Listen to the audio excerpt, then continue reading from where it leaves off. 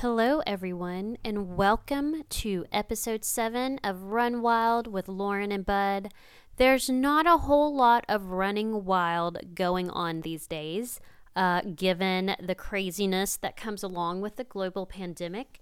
So, today we're going to talk about running a virtual race, one in particular that I just finished, okay? And we're also going to talk about other things that might be a little bit timely. Of all things, road running shoes. Who knew that we would ever be talking about road running shoes? But we do chit-chat a little bit about that. We also talk about how an ultra runner in the future may want to break into fast packing, what it is, what gear you might need to get started. So this one's a little bit of a long one. If you find yourself on a lonely trail or stuck at home, we're here and you can just listen in to our chat. We just keep it nice and mellow. All things trail and ultra, and yeah, even some road shoes, believe it or not. So here we go. Hey, Bud. Hey, Lauren, how you doing? I'm doing good. I'm relaxing. I'm in bed. I'm just like chilling, drinking a Coke. Yeah, well, tell me what you did yesterday. Well, I just got done a few hours ago doing my 24-hour challenge, which was put on by Jason of Yeti Trail Runners. And so the idea was to run a total of 30 miles over 24 hours, but there was a certain sequence. So basically you were running, the challenge was 5 miles every 4 hours for 24 hours. Okay. And so that means that, and there's like 6 blocks of 4 hours in a day. And in each of those blocks, you have to complete 5 miles around the clock. And so that's what I did. I started Friday afternoon at 2 p.m., ran my 5 miles at 2, and then again, 4 hours all through the night in the early morning, and finished up today in 24 hours, and it felt good. Yeah, I'm very proud of you. I know you Thanks, sent me man. a few updates while I was asleep. I did. And so yeah. I didn't get those. Yep. I was hoping those dings would wake you up. Yeah. Yeah, so it was fun, and I did it all. I'm fortunate. I live out in the woods and out in the country, so I never ventured past my door more than 2 miles to finish it. I have a little trail system in my backyard. I've got some empty country roads, and so I just did lots of loops and used the roads, used the woods, and at one point used the treadmill, I think at 3 a.m. because I didn't want to go outside. I was tired of being outside, and got it done. Yeah, so it was good. And so we should mention that you were practicing social distancing the whole time. Yeah, there's no one around. My kids were Right. jumping in and out, but yeah, there's no one else around. So out in the woods, out in the country is where I live. So it was nice. Yeah, so I got it done. So, Well, and today, and so the big reason I'd chosen to do this today was I was supposed to be running the Yamacraw 50K today up in Stearns, Kentucky. I've run that one before, and that was supposed to be my race today. And obviously it's not happening. So I felt good getting to do something, at least do some new challenge. So it was fun. that's good. I am truly proud of you, because it's Thank very you, hard bud. it's very hard to do this on your own, at least Yeah. for me. Yeah. If I don't Yeah, if I no, don't it have is. someone pushing me, I just can't do it. Hey, what do you got there? I've got It's something. just Coke. Oh, it's just It's Coke? just Coke. Okay. I know. I'm gonna be switching to an adult beverage here shortly. Okay. So yeah, I've it was a good got challenge. What do you got, one of bud? these. It's a local Hutton and Smith. It's one of the pink ones. Uh-huh. I don't know, Base Camp Blonde, but it's pink. Oh yeah, I think I've had that yeah. actually. Yeah. I love these. Yeah, nice. Tell us, how's your weekend going, bud? It's good. It's just been me and the family since Friday, and so I'm still working, of course, and our plant is still running, and I get phone calls all the time throughout the day, and I go into work Monday through Friday, sometimes on the weekends a little bit. Mhm. We what do we do? We've run around the neighborhood a little bit. In fact, my wife is now running the neighborhood again for the Oh, second cool. time today, Uh-huh. and lots of people out mowing their yards and doing gardening or whatever they're doing. Everyone's staying distant from each other, but we're very friendly. Yeah. So it's like most people who I would normally ignore, uh, neighbors who I don't know, they like creep around the back of their house to wave at you now, and Aw, and yeah. so that's a friendly thing. I think it's good. Yeah. I know that we don't have to have concern about other people as if they're criminals, because that's what it's felt like. Yeah. It Yeah, feels like like, you don't want to say anything to them.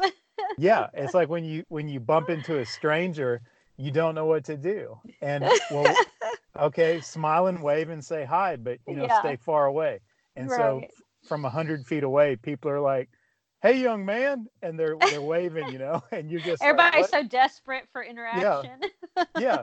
There's some That's dude funny. burning leaves, and I don't even know that we're allowed to do that now. But there's like dozens of people burning leaves in the backyard, and it's like, That's well, funny. they're doing yard work and loving it. Yeah, So that's funny. Yeah, I've kind of noticed the same thing. There's definitely kind of an aura of, you know, people are unsure how to act around each other because we're all trying to yeah, figure this out. But then you also do have a lot of people who are just craving some interaction. And so, right. people who might not normally be like, hey there, runner, how are you? Yeah. Yeah, I had a few neighbors when I was running the roads, wave and everything and Hmm. say hello. So yeah, it's weird for everyone, I guess. Yeah. I was reading this today. I think Dr. Fauci, am I saying his name right? The I'm not even sure. director That's of what the I've been CDC. calling them. Yeah. Yeah. He's an avid runner. I saw And that and every so he day. he's fast too. He's hit down in the low 3 hour marathon times before. Wow. But he he's telling people running is still a very safe thing to do by Yeah. yourself Yeah. or even distant. You can run in a group if you guys stay far away from each other or Far whatever. away. Yeah. Yeah. And so you're not unsafe as far as I know that the buddy system works. So if you would normally run and you don't like being by yourself because it's scary to be by yourself, so you would pick up with some friends and run in a group. That's still the thing to do, but kind of socially distant from each other, I suppose. Yeah. And you don't have to go out by yourself and feel unsafe, like running through like the bad part of town or something. Yeah. But you can still have friends with you, just um, you know, appropriate Yeah. space between you guys. And I think that is still acceptable with the guidelines they're giving us right now. And Yeah. of course, the governor of Tennessee has now told us um, that they really want us to stay isolated. They've done other measures to close state parks and Yeah. and a lot of the trail systems. Some of the trail systems that I use and that I've been seeking out, these are not tourist trail systems, Mhm. but the tourist type places have been shut down. There's way too much overcrowding, and I think closing down the state parks altogether, it should help people from congregating, but Yeah. um, it's kind of been a little bit of a detriment for me. I don't have a lot of the places available where I like to go. So I'm Yeah. just running in front of the house. This is what I'm Oh, doing. hey, that me too. All my go-to spots are closed now. I will say, so Tennessee state parks are closed, and a lot of other non-state park systems are closed. Like you said, funny enough, Metro Nashville is keeping their parks open and greenways, which I kind of feel like they will eventually close. So now they're even more crowded because. I bet. And so, I mean, I feel as a runner, if you want to go at night or at dawn, it's going to be fine. You can be socially distant.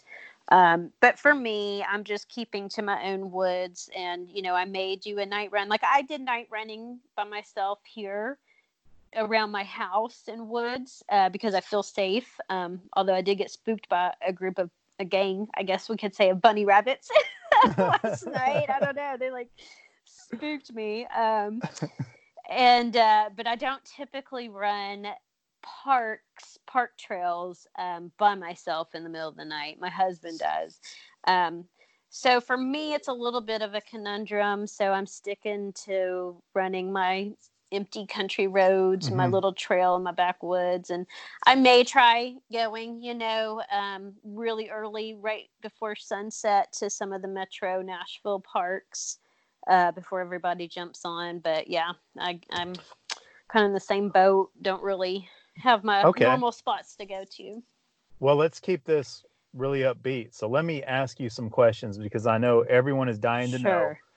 What did you eat? What did you wear? When did you sleep? What did you do on this big ultra you did on your own? Well, and so this how can someone else model themselves after you? Yeah, it's easy to do. So I did most of it at home. Like when I did my first run of 5 miles at 2 p.m., my husband's away at work. So I've got all 3 kids, and so that one, I kept the loops right around my house. So I was literally running my backwoods and up through my front yard and the road just over and over again for 5 miles while my kids played outside. They would fight. I'd have to stop and be like, what's going on? And so that was a little frustrating, but made the best of it. And so, yeah, because you get like 3 or 4 hour break between runs. I mean, I was doing laundry, feeding the kids, doing yard work. And so that was all fine. And then stayed up, did my 10 p.m. loop. And after my 10 p.m. loop, I came inside. My kids were all, in bed. And so I got into bed and actually slept for a couple of hours. And I woke up at like 2 a.m. to do my run. And I was like, oh, I don't know if I want to go outside. It's like so cozy in here. So I just jumped on the treadmill that's in my bedroom. Okay. Now so for your 2 p.m. run, your very first one, you obviously had lunch a few hours before that, right? Yeah. I had eaten a normal lunch. And so I wore my normal trail clothes. I put on a hydration pack because it's been hot here. It was like high 70s, full sun yesterday and today. It was really warm and humid. So I just wore what I normally wear to run in, wore my hydration pack so I didn't have to stop at the house every, couple of miles to get a drink. I just did my normal thing. But it was like little small loops. And I had kids yelling, Mom, every 5 minutes. But I got it done and, come in, cool off. I would change clothes. I wouldn't necessarily shower. I would just put on the clothes I had on, like a t-shirt and shorts, and go about my business. And, and so did like a 6 p.m. run and then came in and ate dinner. Went back out at 10 with a headlamp and did a run. And then got in a little power nap after that. Got up and got on the treadmill for 5 miles. Took another little power nap.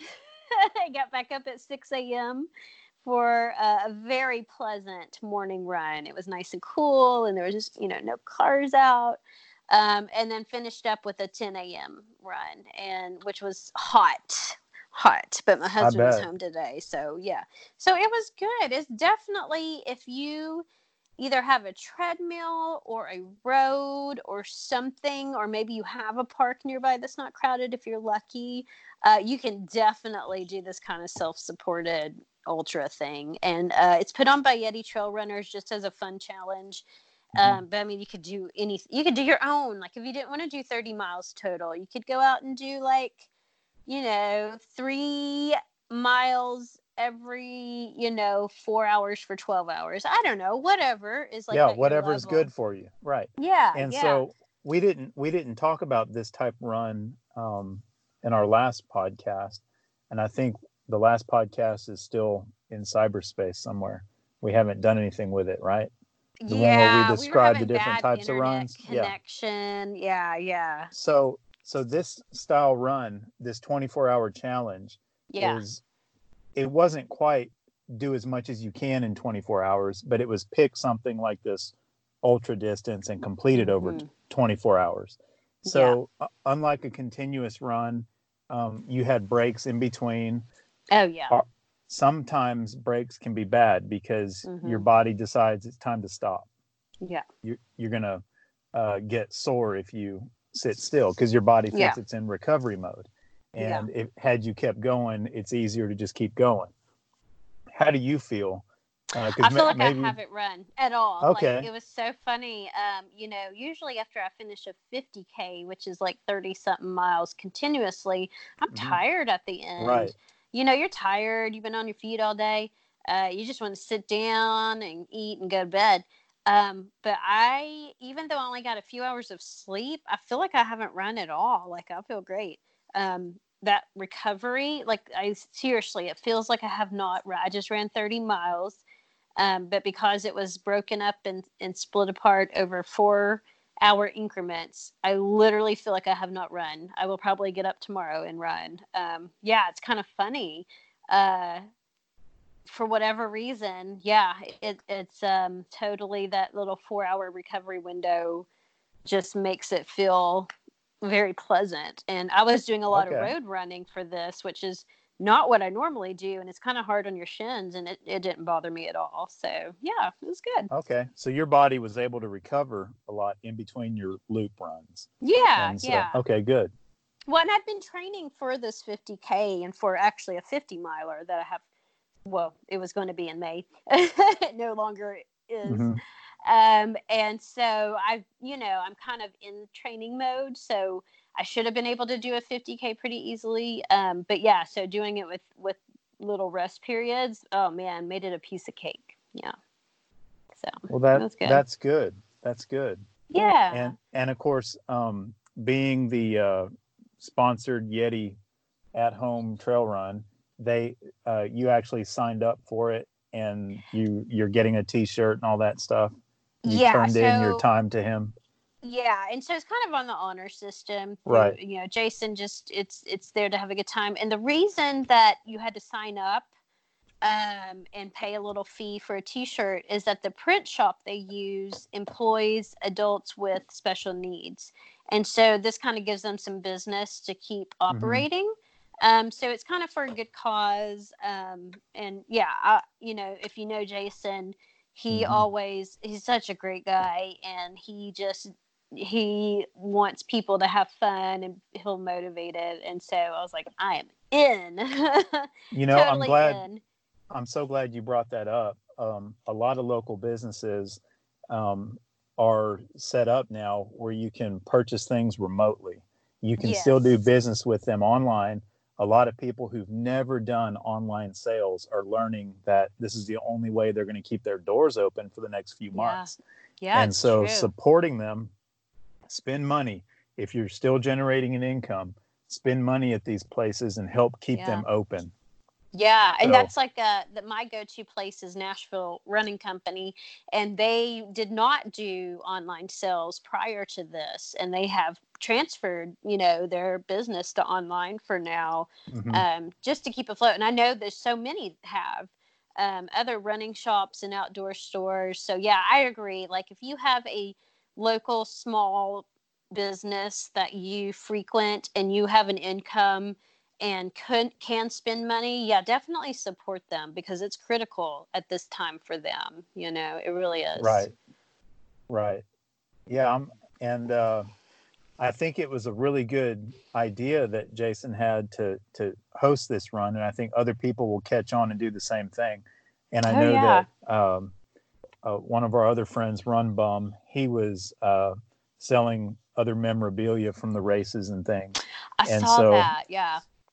I would buy that stuff up.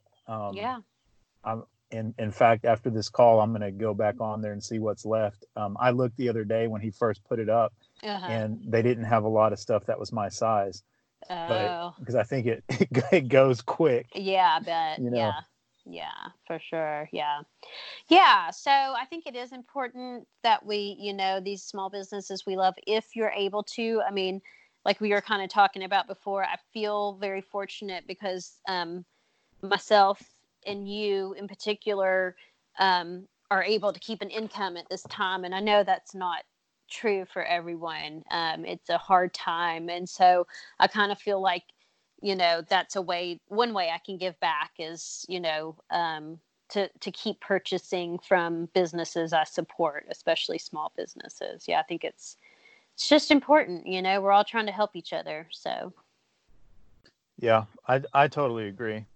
Now tell me, you had one of my favorite pizza places, Sky King. So Yeah. you Yes, guys I are love it. still getting takeout from there, right? Yes, and that is the good thing. Yeah, our little Mexican restaurant has to-go margaritas, so we've been partaking of that. And yeah, our favorite little pizza place. It's again a small locally owned business, and yep, they're doing curbside. So we got pizza last night. That was great. I got to run. I'm like running laps, and then Jim walks through the door with a milkshake from the ice cream place Oh, for wow. me and pizza from my favorite pizza place. Yeah. So we're trying so hard to support, our friends and businesses that we really love. And so they're still kicking it. So it's good. That's good. That's really good. And Yeah. we've been experimenting with other kinds of food here at the house, and of course we're doing all cooking at home. And Jennifer went to the farmers market today and got a lot of fresh vegetables that I Oh, hadn't had in a nice. long time. Yeah. And so, of course, I don't eat them healthy. We fry it all up. So That's the best way. The that's the best bad. No, way. it Yep. is. I know. Yeah. Well, and we cook most of our meals, and so we're picking like one night, to pick up curbside, and so we're lucky. I live in a little tiny place, but a lot of our beloved little locally owned businesses are doing takeout, and so just trying to support them, and yeah, so we're just trucking along, doing our thing. That's really good. Let me see. What can I ask you about that I haven't already asked you? Let me think. Uh, Give me the exact mileage of one loop that you were doing. Can you do You mean that? Can you think of like that? of one run? You were mixing it up. So I not was just mixing it the up. so your 5 mile stint had probably Oh, a I had mile or all two on kinds. the trail, and then it had Yeah. some craziness on the road. Yeah, And yeah. so So I'd this like to kind little of, loop that I hmm have around my house, I live in the woods. I have kind of like a normal front yard, and then my backyard turns into the woods, and we built this little trail. And so it's little though. So you're talking about like, you know, maybe a third of a mile. I mean, well, probably maybe like 0.35 of a mile makes this little loop, and so I add in some road, but it has a lot of gain on this little loop. We're on a hill, so I like running it, and the ground's all soft, and so I would mix it up. I'd do this little loop around my house, and then we have a lot of just open hilly roads through the woods here where I live, and so yeah, I was just mixing it up, trying not to go, kind of stir crazy. hmm And so the good thing about living out here, lots of wildlife. So there's deer out, there's bunny rabbits, there's turkeys, there's all kinds of stuff. So it's like almost as good as being on a trail, it's not horrible. But yeah, so I was just mixing it up, like, running up and down little roads and running through my little woods. Yeah, just mixing it up. And then my middle of the night treadmill run, I just turned on Hulu and watched a show and just had at it because it was like, 2 in the morning and I was tired. So yeah, it wasn't that bad. It wasn't that bad. Obviously it's not the same as being on the trail, but I can't complain because at least I have a space to run, hmm and it's not ideal, but it works. So did you alternate between different pairs of shoes, or did you keep the same ones? no, I wore an old pair of Solomons that I don't mind getting worn down, like when they're on pavement, because they're trail Right. shoes. I don't own road shoes, so if I have to run treadmill or roads, I just wear old trail shoes. that are already kind of worn down. And so that's what I just wore the same pair of shoes the whole time, and they're just worn down Salomon trail shoes.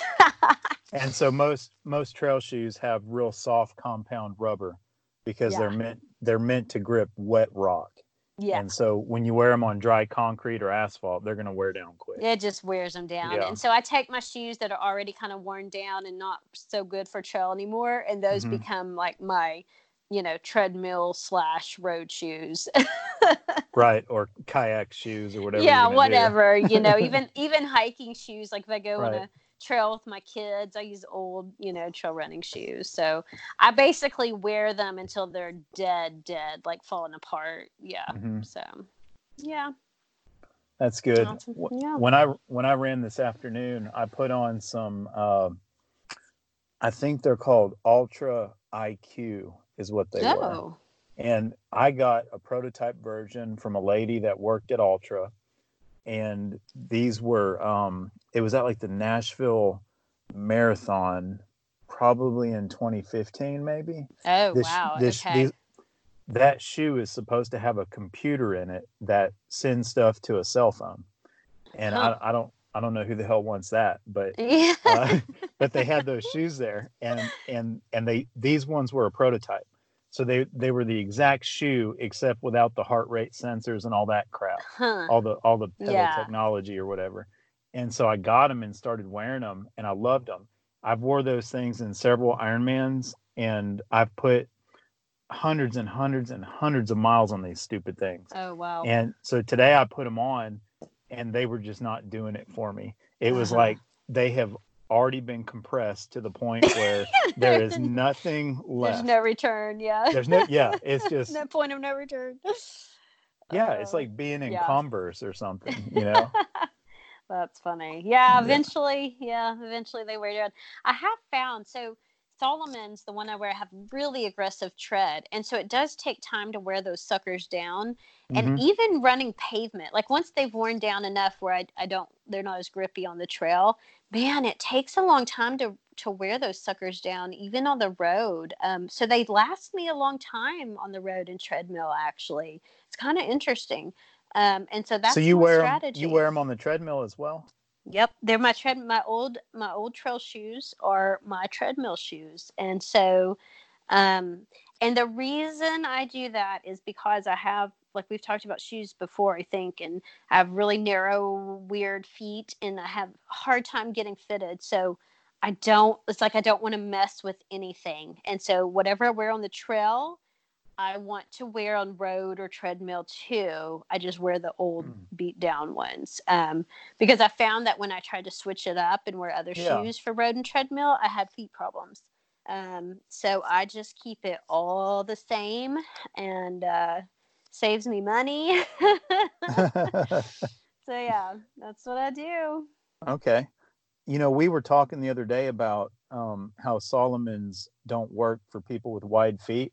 Yeah. But I have now learned, and I'm probably way behind, but Salomon has several wide versions now. I remember you saying that. Yeah, yes. I didn't even know that. I'm shocked. And so it's like, I know they have at least 3 or 4 versions that are wide, and and so you can get the exact same shoe, like the Speed Cross. I think they have a Speed Cross wide version. Oh, wow. And so I like the way that shoe fits me. Oh, yeah.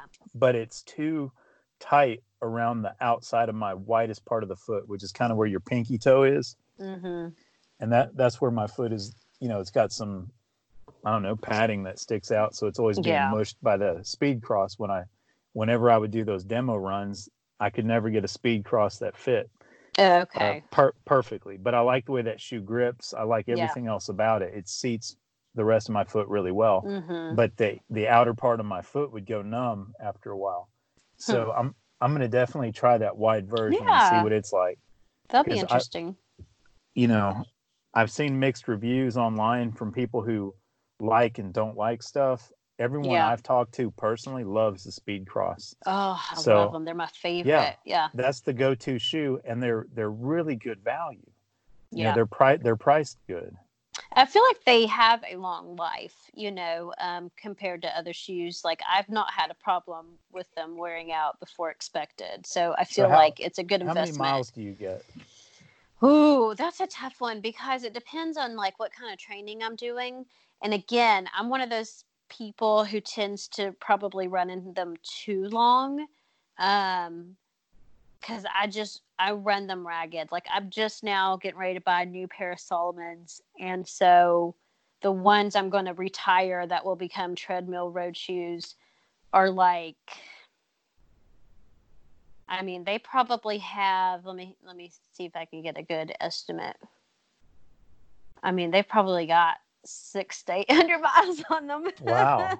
But I wear them until they're like, worn down. I tend They're to like just ballet slippers by this point. this is why they become road shoes. And sometimes I'll alternate two pairs. I have two fresh pairs that I'll alternate. But lately I've just had one good pair kind of in rotation. And so, yeah, I probably wear them way too long, but I feel like as long as they keep gripping and they keep my feet feel good and they function, then I just keep with it, which is probably not like what you should do. So don't, like do what I say, but that's what I do. And so, yeah, mine have lots of miles on them till they're busting at the seams, Well, that's good. One weird thing for me, I have never had a problem with narrow road running shoes. And so it seems to me like road running shoes, maybe it's because the materials they're made out of is more stretchy, and they have less structural support because you're not really banging your foot into anything. So it's like maybe the upper part of the shoe gives a little more. So that way, if my foot's a little wider, maybe the shoe gives, and then I'm able to fit it better. And I don't have any problems with having narrow road running shoes. That's interesting. So I'm able to wear a much broader variety, Since I'm a freak and I'm going to be honest, I have not owned a pair of road running shoes in like probably 10 years. So I don't even know like what I would wear. So it's funny. Well, let me start giving you my favorites. Okay. Okay. All right. So New Balance had this version called the Zonte, and it was some dumb name like Fresh Foam or whatever. Okay. But that was like the most comfortable, lightest weight shoe in the world. Okay, and that's New Balance, you said? Yeah, they were New Balance Zontes. Okay. And the Zonte 2, the number 2 version, I must have bought 6 or 7 pairs of those. And so whenever the number 3 version came out, the leftover 2s go on sale. Oh yeah. And so I had like 1 or 2 pairs of them. I love them so much. I bought like 4 more pairs, and I'm see, that's from like 2015. I think is when that shoe came out. So I'm like babying those. Yeah. And if I pull a fresh pair out and use it, I like demote one and promote another one, and they're going down the chain, Yeah. And I think I've only thrown away 1 pair of those things, and they're totally bald on the bottom. There's just like there's nothing left, but it's the lightest shoe. They feel so good. I've done marathons in them. I've done triathlons in them. You can't do anything cross in those things. So if you're gonna like do light trail, you cannot do that in this shoe. It's strictly road only. Okay. But my family did a lot of Disney World type stuff, not the Disney World marathons, but just going to the park. And I would wear those and my feet would not get sore at all.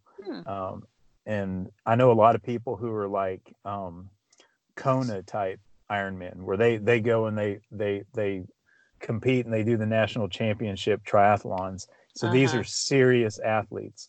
And even though these people can do full Ironman races and then they can go do 50-mile ultras, when they go to Disney World, they complain that their feet hurt.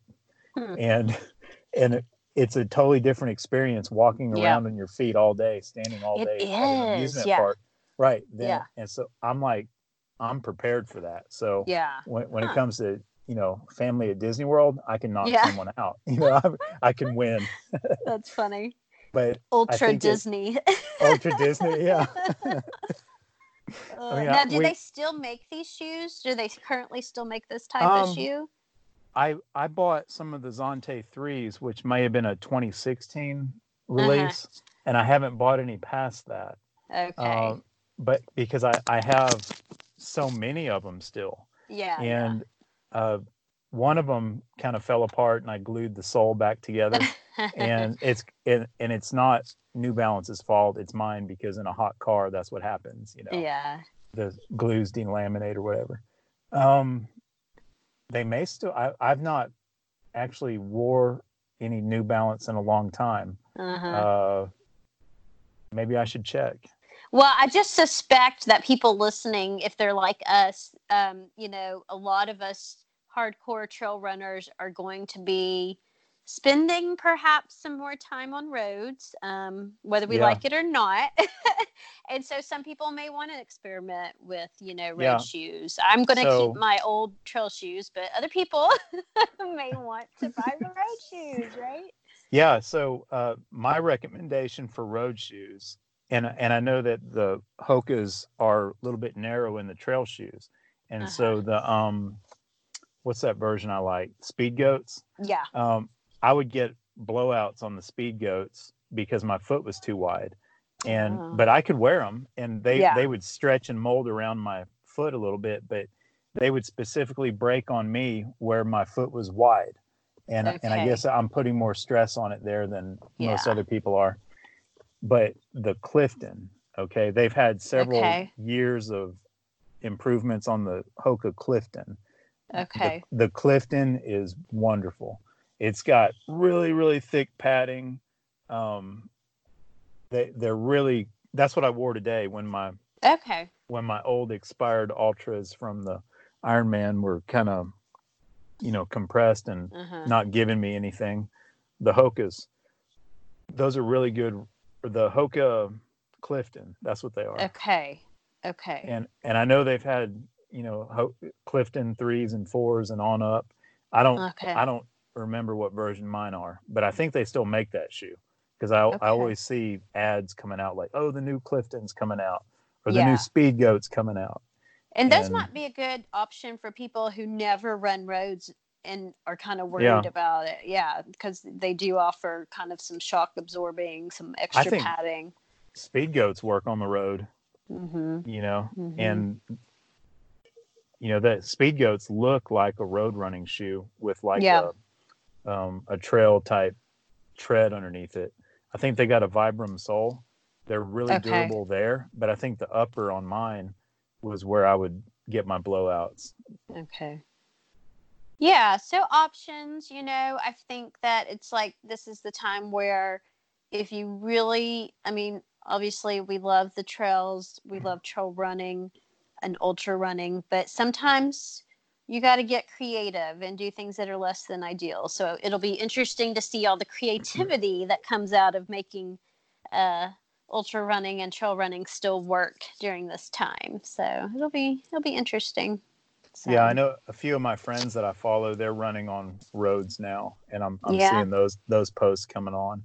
Yeah. And I think there's places you can get creative and find stuff and still stay away from everyone else. Absolutely. But there's lots of creative things you can do on your own. And just a couple just be creative and look. You don't have to be in a park. You don't have to be somewhere where there's a lot of people, and you don't have to be on a dangerous road. Right. Road running is dangerous because there's cars on the road. Yes. So please be careful doing that. But I like to find places where maybe there's businesses are closed on the weekends and stuff. So you can go to an industrial park or something. Oh, that's a good idea. Yeah. Those roads are pretty much empty, and they're all at least a quarter mile to a half mile long. So if you're doing little loops on there. You just have to run it, you know, 5 or 6 times, and you've got, you know, 5 to 10 miles. Yeah. Because, you know, the industrial park roads are usually pretty long. And if there's any cars on the weekend, it's just sporadic. It's just 1 or 2. That's it. Yeah. I also have heard of people who live in very flat places. How they train for mountain ultras is on the weekends they would go to parking garages. Yes. And run up the parking garages. So, you know, if you are sick of running flat roads or busy roads, if there's on the weekend, or if there happens to be one not really functioning with things closed, to find a parking garage, you know, to run, because you get the elevation, even though it's paved. It may be an option if you're trying to get vert in and your mountain trails are closed.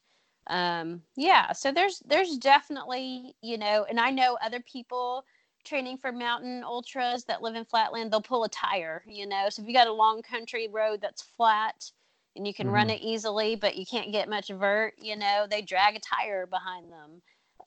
And so there's definitely, people have had to be creative, you know, depending on where they've lived and what they have access to. So it'll be, I think it's good because it'll teach us some new skills and make us appreciate the trails even more. Right. Yeah, I can't wait to well, I don't want to say it selfishly. I mean, I can't wait till all this is lifted and stuff, but what I really meant to say was I hope we get through this. Like the virus is you know, it fades down and we have less cases, we have more recoveries. Yeah. And this is not something that's going on in the pandemic type setting anymore. Yeah, And hopefully. There's things that I wish I could do right now that almost seem selfish when you compare them to, well, there's people who are dying and are sick right now. Yeah, And there's people who are on the front line. They're having to work to fight this all the time, and they're exposing themselves to help save people who are sick. But in any case, I think we will come out of this with a better appreciation for our normal life. Yeah, for sure. Just being able to go somewhere, smile at someone at the cash register, and be friendly with other customers, and you know, shake hands, hug people, whatever we're not allowed to do right now. Yeah. You know? Yeah, Like, wouldn't it be great to go to a buffet and, you know, everybody breathing all over the food and not have to worry. Yeah, I know. I think it will give most people a very much heightened awareness and appreciation for just normal stuff, trail runners included. So, Bud, on that note, the last podcast we tried to do, we had some internet issues. Let's talk about, future dreaming and planning. Let's talk about trails. We had talked about, we'd kind of gone through and defined some things with trails. Do you want to do that now? Yeah, we can talk about anything. Yeah, because we had talked about, like, okay, let's look at the future, happier times, and we had just kind of discussed, we'd gotten into fast packing and what that was in comparison to other things. So maybe we can talk about that. Sure. I know that the Cumberland Trail is closed now because it's a linear state park, they say. And so there was a lot of trails there that are being built. And I know it's going to take a number of years before they complete the entire Cumberland Trail, but the sections of it that are together have campsites on it and so forth. And we had kind of kicked around fast packing several sections of that. It's close to home. We have lots of friends that live around it. And if we wanted to do, let's say 150 miles of it, we would only be able to do that in sections that are maybe 15 to 20 miles long. And then you'd have to get shuttled to another one because they're not all built. But we would have the ability to either, while we were close to one of our houses, we could stop and get cleaned up at night and then go back the next day. And there's some places where we could camp out, and we could have family meet us, cooking out at different times or supporting us. And then we could turn it into something really easy, just a 3 or 4 day weekend. It doesn't have to be something that you spend a month doing a trek on, because, Yeah. my schedule doesn't permit me to be gone for, months on end, Right. it Yeah. doesn't, even if I have 5 months vacation time, say I can't use it, it's one of those things. See you in 5 months. Yeah. Yeah. Yeah. Well, and so, so we, okay. So for those who don't know, in East Tennessee, there's this trail system that is currently being built. There are sections built. It's not contiguous yet.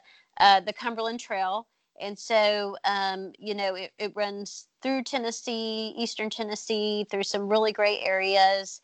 And so when it's all said and done and all built and connected, how many miles? Like 300 something miles, or is it more? At least. Yeah. I think it's something like that. Okay. And so as trail runners, we have run sections of this. And I know, Bud, because you live nearby and run sections frequently. And so it's a great place to go and do a long run. And so, the more, I guess, you get into ultra running and being on the trail for long periods of time, you kind of get pulled into the idea of fast packing, which is similar to ultra running in that you're covering lots of trail miles as quickly as possible, but it's not a full out run per se. Like, let's say you want to do 150 miles of trail. Well, if you fast pack it, maybe you would do like 30 miles a day. So you're kind of fast hiking, maybe a little bit of running. Mm-hmm. You've got a bigger pack on. You've got some ultralight backpacking gear so that you can make coffee or some, ramen noodles. And you can camp at night if you need to rest for a little bit. And so there's this idea of like, wow, we can go out and run sections of it, even run a 30-mile section of it and then go home and be done with it. Or we can fast pack it and cover more ground by doing a combination of hiking / running. And so I think that's really enticing to a lot of people who are ultra runners. And so the Cumberland Trail was one, and one that I had been kicking around and kind of want to do in the future is the Benton MacKaye Trail, which is also, it goes through Tennessee and some other southeastern states and is like 300 something miles long. And that's a great one. That's a great trail to run on, but then also taking even like a week to fast pack it, or doing it over a series of a couple of weekends. Because like you're saying, we can't just, leave life in our jobs for months. So when people go out to, hike the AT and through hike it, they're taking off 6 months from their life. And we had talked about like section hikers may just take off a week here and there and hike sections, and then kind of like the best of both worlds is, hey, fast packing, where you're moving a little faster than hiking pace. You're carrying ultralight gear and you can cover more ground over, let's say, a weekend. And so there's something really enticing about that. I love ultra running. I love running on the trails, but now fast packing has definitely become something more on my radar. And I think you feel the same way too. I do too. I think there's no one with a stopwatch who's sitting there, trying to say, you're going to miss cutoff, whatever, If you got to get this aid station by, 5 o'clock or you don't get to finish. Yeah. Yeah. And so I think that has a big appeal to me. And also the beauty of the trail, it means a lot. But you said something a minute ago that stuck out to me. And it's a perspective that I want to present. You said that people can't take a month off their life to do something like this. Mm-hmm. And I think that what we're missing from our perspective is we believe that our life is the obligation of working, paying mortgages, paying bills so our family can eat and all that stuff, which is important. Don't get me wrong. But the people who would be doing the 3 or 4 month through hike, those people are living their life on the trail. Yeah, that's true. They're not putting their life on hold. They're putting bullshit on hold live their Stuff life. we have to do. Yeah.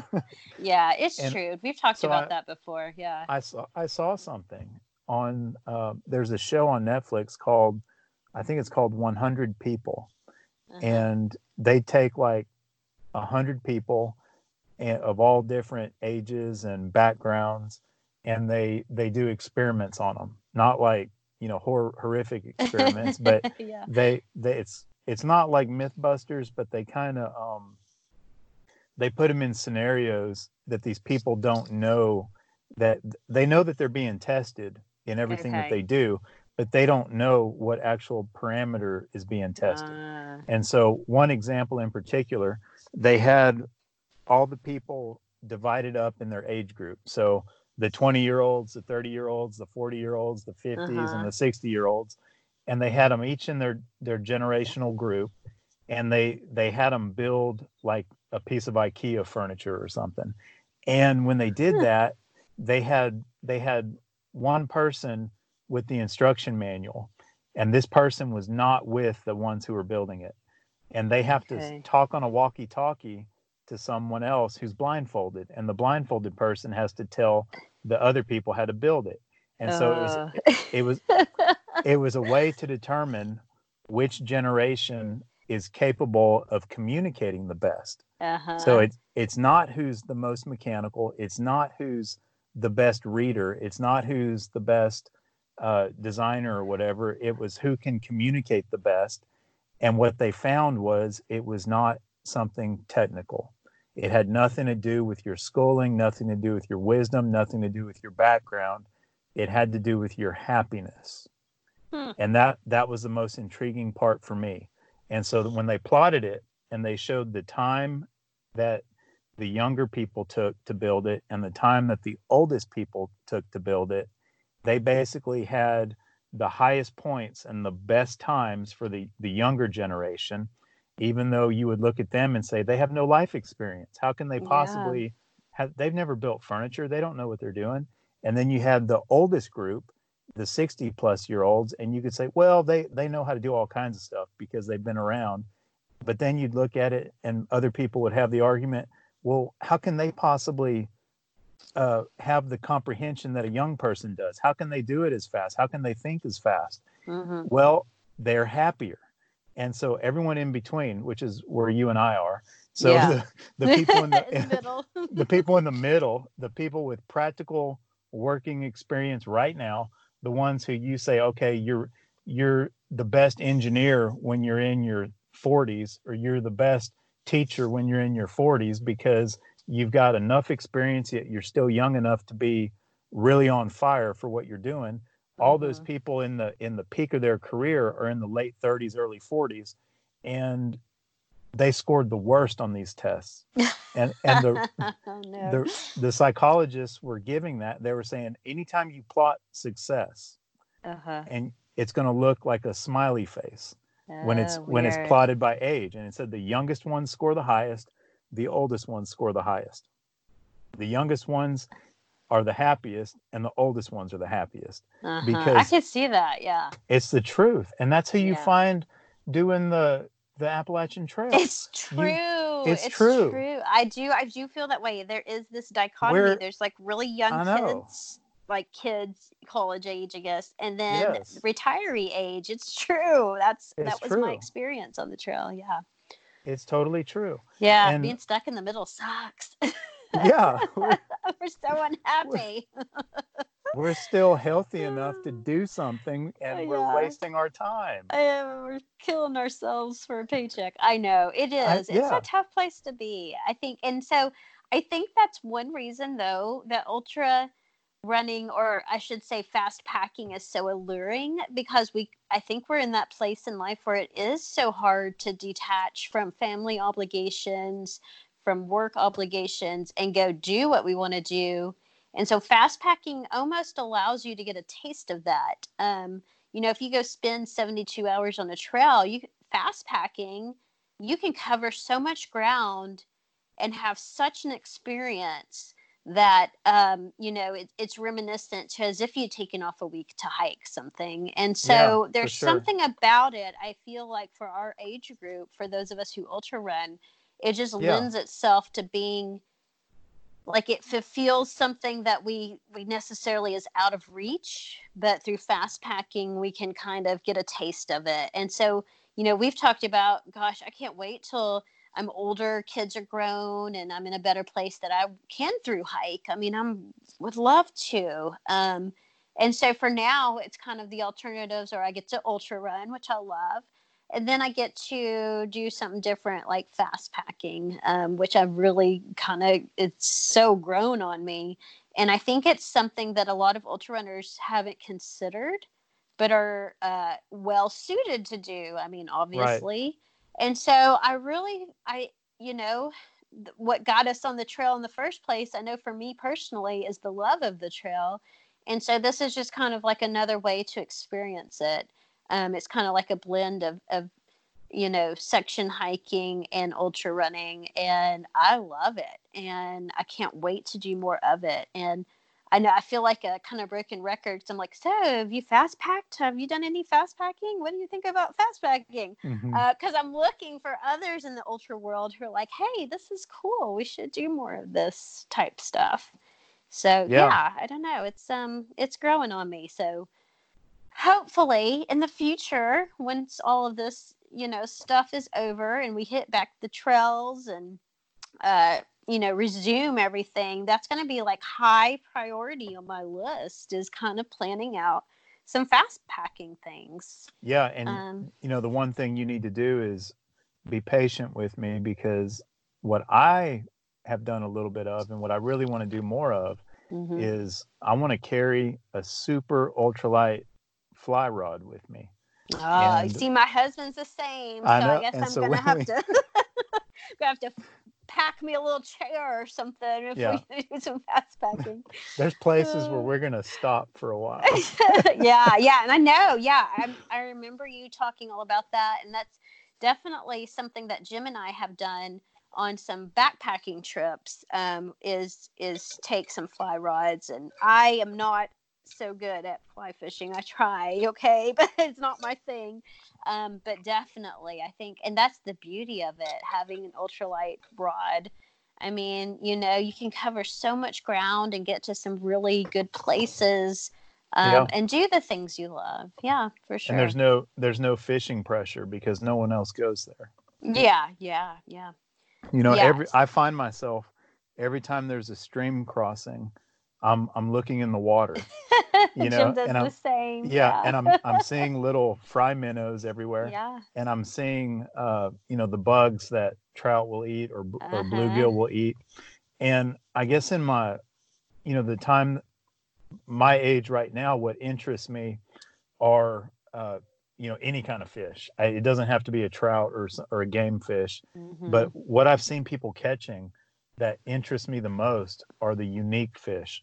So there's like sculpins, Hmm. and that's Okay. like a sculpins are kind of like bottom feeder type fish, Okay. and there's even some trout lures that were modeled after those, but they're little Huh. bitty, and you can catch them in all these Okay. little bitty creeks.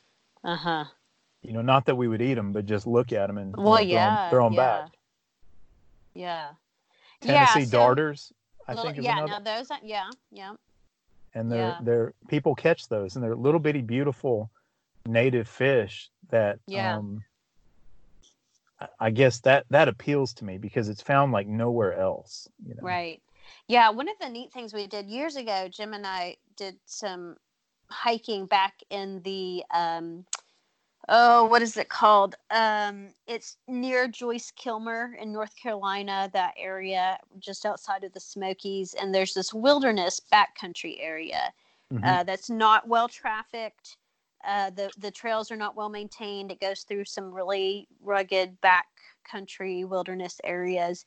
And we took a trip there, did a lot of hiking, and that's what Jim did, carried in a fly rod and was trying to show me the ropes. And these beautiful little mountain streams, we were catching like little tiny wild rainbow trout, and just such an, fishing at the bottom of a giant waterfall. And so it was so fun, no one around. Definitely I could see how fun that would be to do like on a fast packing trip. I might even have to just brush up my skills, and y'all can laugh at me as I'm trying to cast. And but yeah, I agree. It's such a neat thing that I think very few people get to experience and do. So yep, in the future, man, I'm telling you, as soon as all this is passed, I've got so many ideas for, some day ultra running in the wilderness, some fast packing, all kinds of stuff. I'm ready. And get it potted. What appeals to me is kind of like the run I did the other night. I had 1 liter of water with me. That was it. And I had my smallest orange mud vest that I use. And I knew I was going to be out for less than 10 miles. I didn't even realize how much water I drank till I got back to the truck. And that bladder had an ounce in it. That was it. And I've sucked it dry before, and I know what that feels like. But I knew that I kind of know what my body takes, and it was a hot run. It was the last run I did on the trails before they were officially closed, and I banged up my knee a little bit, got bloody, so that felt good. Yeah, it means it was legit. It was legit. But the thing that appeals to me about fishing when you're running is the fact that you have to plan what you take. You have to, you can't bring this whole tackle box. You have to have like a small assortment of flies. You have to have the lightest rod, and you can't take all this bullshit. You have to have the minimum amount of stuff, no gadgets, there's no time for that. No room for that. It's like primitive and necessities. Yeah. Trim it down to the bare necessities. That's all you can take. Yeah. So, when we've thrown around this fast packing idea, and some people might not have ever really thought about fast packing or what it is. So if someone, let's say an ultra runner, someone who's comfortable with maybe going out in the backcountry or wilderness and running 20 miles, if they wanted to transition into fast packing, let's name some of the gear they would need on top of, let's say, ultra running gear. Let's give them some idea, because I kind of consider what we did at SCAR fast packing, kind of this mixture of power hiking and running and being ultra light.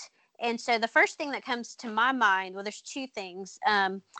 One is a water filtration device, some way to use the water that's on the trail, because obviously you're not going to be carrying all the water you need for 100 miles or and there's no aid stations, you're in the wilderness, and then also the type of pack. So tell us, Bud, because you were the mastermind behind what water filtration we used for SCAR, so let's talk about that. So the thing that I used, because I don't need it to last 20 years, I needed it to be reliable and work on the trail for that weekend. There's a MSR hand pump style. I don't remember what they call it, but it's made by the company MSR. It has a hose that dangles down to where a lot of the streams that we were filling water from, I didn't want to get down on my hands and knees. I didn't want to be, I couldn't dunk bottles in the stream where we were at. Right. Because some of them were little springs that were so shallow. There's no putting a bottle in it. Yeah. Right. So you'd have like maybe an inch deep of puddle. Yeah. And it's coming out of the rock fresh. You can see it. And so this hose would fit down in there with a little dirt filter. And as you squeeze the hand pump, you can either drink directly from the pump or you can refill your bladder. And then what we learned was that the mouthpiece on all the it's not called a hydroquiver, but it's a what do you call the the smart water bottles. No. Well, but Hydro Flask is the name of the bag. Oh, right? The brand. I can't, it's like escaping me. I know. Yeah, I think so. I think it's Hydro Flask, Okay. but all the running packs use that same Yeah, brand. the same Yeah. type of bladder. Yeah. One of the dudes that was telling us what filter to get said you could just shove the mouthpiece right onto the MSR filter and it Yeah. would backfill into your bladder. And so we learned that, and you could do that. So Yeah. we didn't have to disconnect anything. We didn't have to take the bladder out. We could just backfill it through the mouthpiece. Now, of Which course, was great. I will say that was It was- such a time saver. it was a time saver. You're sharing mouthpiece with your friend, but that's Yeah. how you do. It's not it's not for the time. This was pre-corona, Yeah. Yeah. And when you're with your trail friends, you're sharing food anyway. But Yeah. so it's another time and era that we were in. Okay.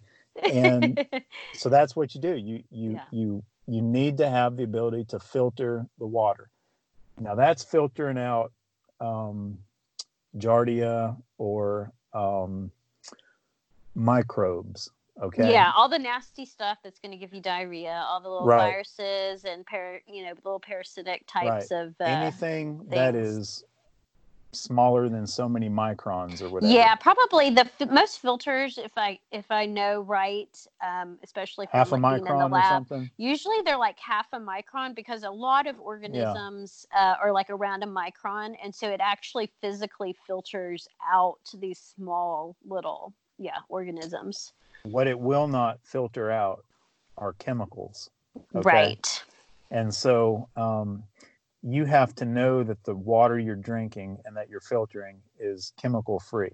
Mm-hmm. And so the mountain spring water definitely is chemical free, but a bear or a person could have sewage in that stream. Yeah. Okay. Yeah, for sure.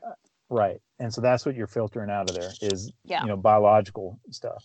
I think they have carbon filters that can attach to take trace chemicals out. Right. And it's not 100%, but it'll get the job done for you that weekend.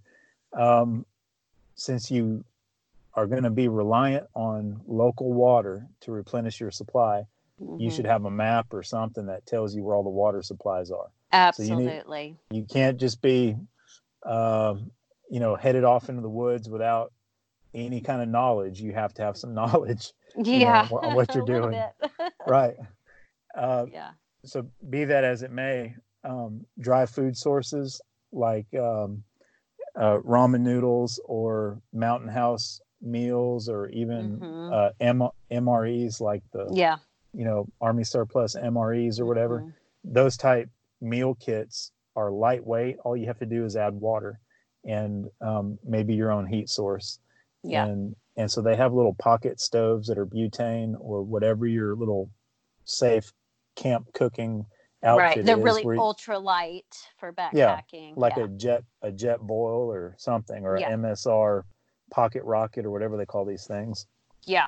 And you can heat 3 or 4 meals that weekend with it. Yeah. It's not going to instant oatmeal, ramen noodles, coffee, all those things are really easy to set up and make with those tiny ultralight stoves. Yeah. Yeah, you could use instant coffee or even you could use a small French press if you wanted to carry that kind of stuff. Right. And of course, I've converted Stanley Cook kits to French presses, and it's a little bit more weight, but you can do it. Or you can just have something that you can heat water in, just a small metal camp cup, titanium or stainless, and boil your water and just make instant coffee in that. Yeah. It's really super easy. Those are some of the vital things is your water, obviously, and some food and a little cook source. And then what was really important for, let's say, Scar was the type of pack we carried. Because again, if you're doing fast packing, it's not a leisurely hike. You're moving. You're going to be doing some running, some hiking. And so we actually used bags for fast packing. They make specific bags, and basically what they are, it's like a hydration pack. So all ultra runners know that, this hydration pack you wear that holds bladders and flasks and is fitted to your body. So they're basically like hydration packs, but with a day pack made. So you have lots of extra storage. And we had talked about this before. So like the packs we used are fast packs with like 25 liters of storage volume. That includes like Right. holding your bladder, holding flasks, and then room for gear. But it's still fitted like a hydration pack and all of that. Right. And when you say fitted like a hydration pack, this is going to be something that's totally adjustable around your sternum, where Yeah. you can secure it and you could run if you wanted to. Whereas a backpack, no matter how you clipped it together with a chest strap or anything, a backpack is going to jiggle and bounce. Yeah, And totally so, different. Yeah. right, totally different. Yeah. And I think the fast packs have storage up front, so you have like side Mhm. pockets and front pockets, and they're made Yeah. by running companies, so Right, they're so- marketed towards trail runners. Right, that are doing, longer adventures, fast packing. And so the brand I bought a unisex. I'm looking over there at it. The Nathan unisex version, of a small one, and it fit perfect. And then Mhm. Bud, you used Ultimate Direction, is that right? I did. I used the Okay. Ultimate Direction Fast Pack 15, Okay. and yeah, I have that pack. I like it. Yeah. I also have some Orange Mud Fast Packs. I think I Oh, have that's right. the 12 and the 25. Okay. Or 20. Maybe it's a 20. I don't know. Yeah. So But- most of the hydration pack Mhm. companies for ultra runners, like we said, make the fast packs. Yeah. Yeah. Yeah, I'm good with my Orange Mud 15. I've used it on a lot of different. I've used it on trail ultra marathons and stuff. Yeah. It's not very big, and Mm-hmm. I think when we did Black Mountain, that's what Yeah. I took. Yeah, and that And- was a great size, but it held a lot, and because we were Right. stripping down layers of clothes, and you were able to pack it away just Right. perfectly. Yeah. Yeah, that's the only reason I had it. There was like nothing in it, but then at the end Yeah. of the day, I had to put all my outer layers in there. And, Yeah. Yeah. and it worked perfect for that. Yeah. So I do feel like anyone who's looking to do longer self-supported ultras, or perhaps venture into fast packing, definitely invest in a little bit bigger of a hydration pack with more storage. I think it is worth it. And it didn't feel any different for me. I had trained using the fast pack, and there was no chafing, there was no weird muscle soreness. It worked just like a hydration pack. You adjust to it, and it's pretty interesting. So definitely think that even if I was going to go out and do, like, maybe I was going to do a self-supported 30-40 miler, I might even think about taking my fast pack. Like, if I don't have a car to go back to, if I'm not doing loops and I don't have an aid station per se, like through my car, Mm-hmm. I mean, I could just, pack that sucker up and go do a 35-mile run, if I really wanted to be so adventurous after being Yeah. cooped up, for all these months. I might just do that. Yeah, and I think differentiating between fast packing and through hiking, or what a day hiker should be doing, Uh-huh. I think that fast packing is the type thing where it's okay if you get tired and sweaty and your heart rate goes up, because you're doing it kind of for exercise. Yeah. And I think when you're day hiking or in a survivalist type mode or through hiking, you're not supposed to do that. You're supposed to try and maintain as close to a level body temperature as you can. That makes sense. Because when you're fast packing it, like what we're talking about doing, you know that you're going to be doing it for a short period of time, like for 1 or 2 days. That's it. Right. And you're not trying to make your body last and recover every day for like a month straight. And so I think someone in another setting should not be going fast and pushing themselves to where they're totally sweaty, totally dripping. Yeah, And that makes sense. That's a very dangerous place to be when you're in a survival type situation. Like if you're going to be sleeping out in the woods for like a week straight, you cannot be fluctuating. You have to try and maintain as level of a body temperature as you can. And you also don't want to be exerting yourself with that kind of effort. Yeah, and it would unless, take more food. I mean, think about for right. a week of that effort, That's it would right. take so many more calories and water. Yeah, yeah, that makes Yeah. sense. And, the type fast packing adventure that I'm looking at is we would be going point to point somewhere. It would be Yeah, a finite thing. And we would have set up places where people would be picking us up when we're done. right. Right. Yeah, for sure. For sure. And so, yeah, all in the future now, we'll have to see where things are. We had planned to do Pitchell. We talked about that before on the Right. podcast, which was, a self-supported 70-ish mile mountain run. And, that's gotten pushed back. And so we'll find a time to do that. It may be next year It because, might be. once winter hits, it's not really feasible to do it. Because the state parks close up there, when all the snow and bad weather hits. So, yeah, so we're going to have to play that by ear, but lots to look forward to and to think about. And, I feel like I've just touched the tip of the iceberg when it comes to really, I guess, understanding fast packing and knowing all there is to know. So definitely on that learning curve.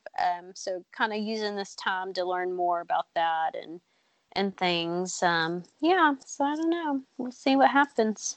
So, Bud, what are you dreaming and plotting about during this unexpected time off from the world? So today I took apart several of my skateboards. I changed the trucks and tires and wheels around a little bit. Ooh. And right, here's what I'm trying to do. This is totally off topic from what our audience is. That's okay. But I want to get one of my longboards set up where I can pump it and where it can actually look like a surfboard and I can actually motivate myself down the sidewalk or road without having to like kick step or whatever. So this is like Bud's alter ego outside of ultra running. Right. So I've kind of got like the surfer mentality. I've had that my whole life. I've been a skateboarder since, 1985. It was, I guess it hit me the year that Back to the Future came out. And, I was watching that. But I've dropped it through the years and come back to it. And, recently picked it up again. And I'm building skateboards and skating a lot now. And I like stuff that I didn't used to like. I like just sidewalk surfing. I'm not into tricks. I suck at it. I'll get myself hurt.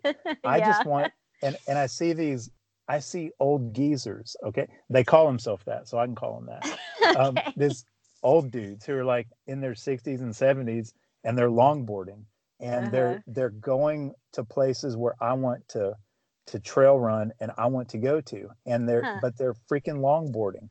And Weird. there's paved sidewalks and segments at a lot of these national parks, and so there'll be cyclists and runners out there, and there's trail running at a lot of these places, but these guys are specifically they're riding their damn skateboards up there, and they're old dudes.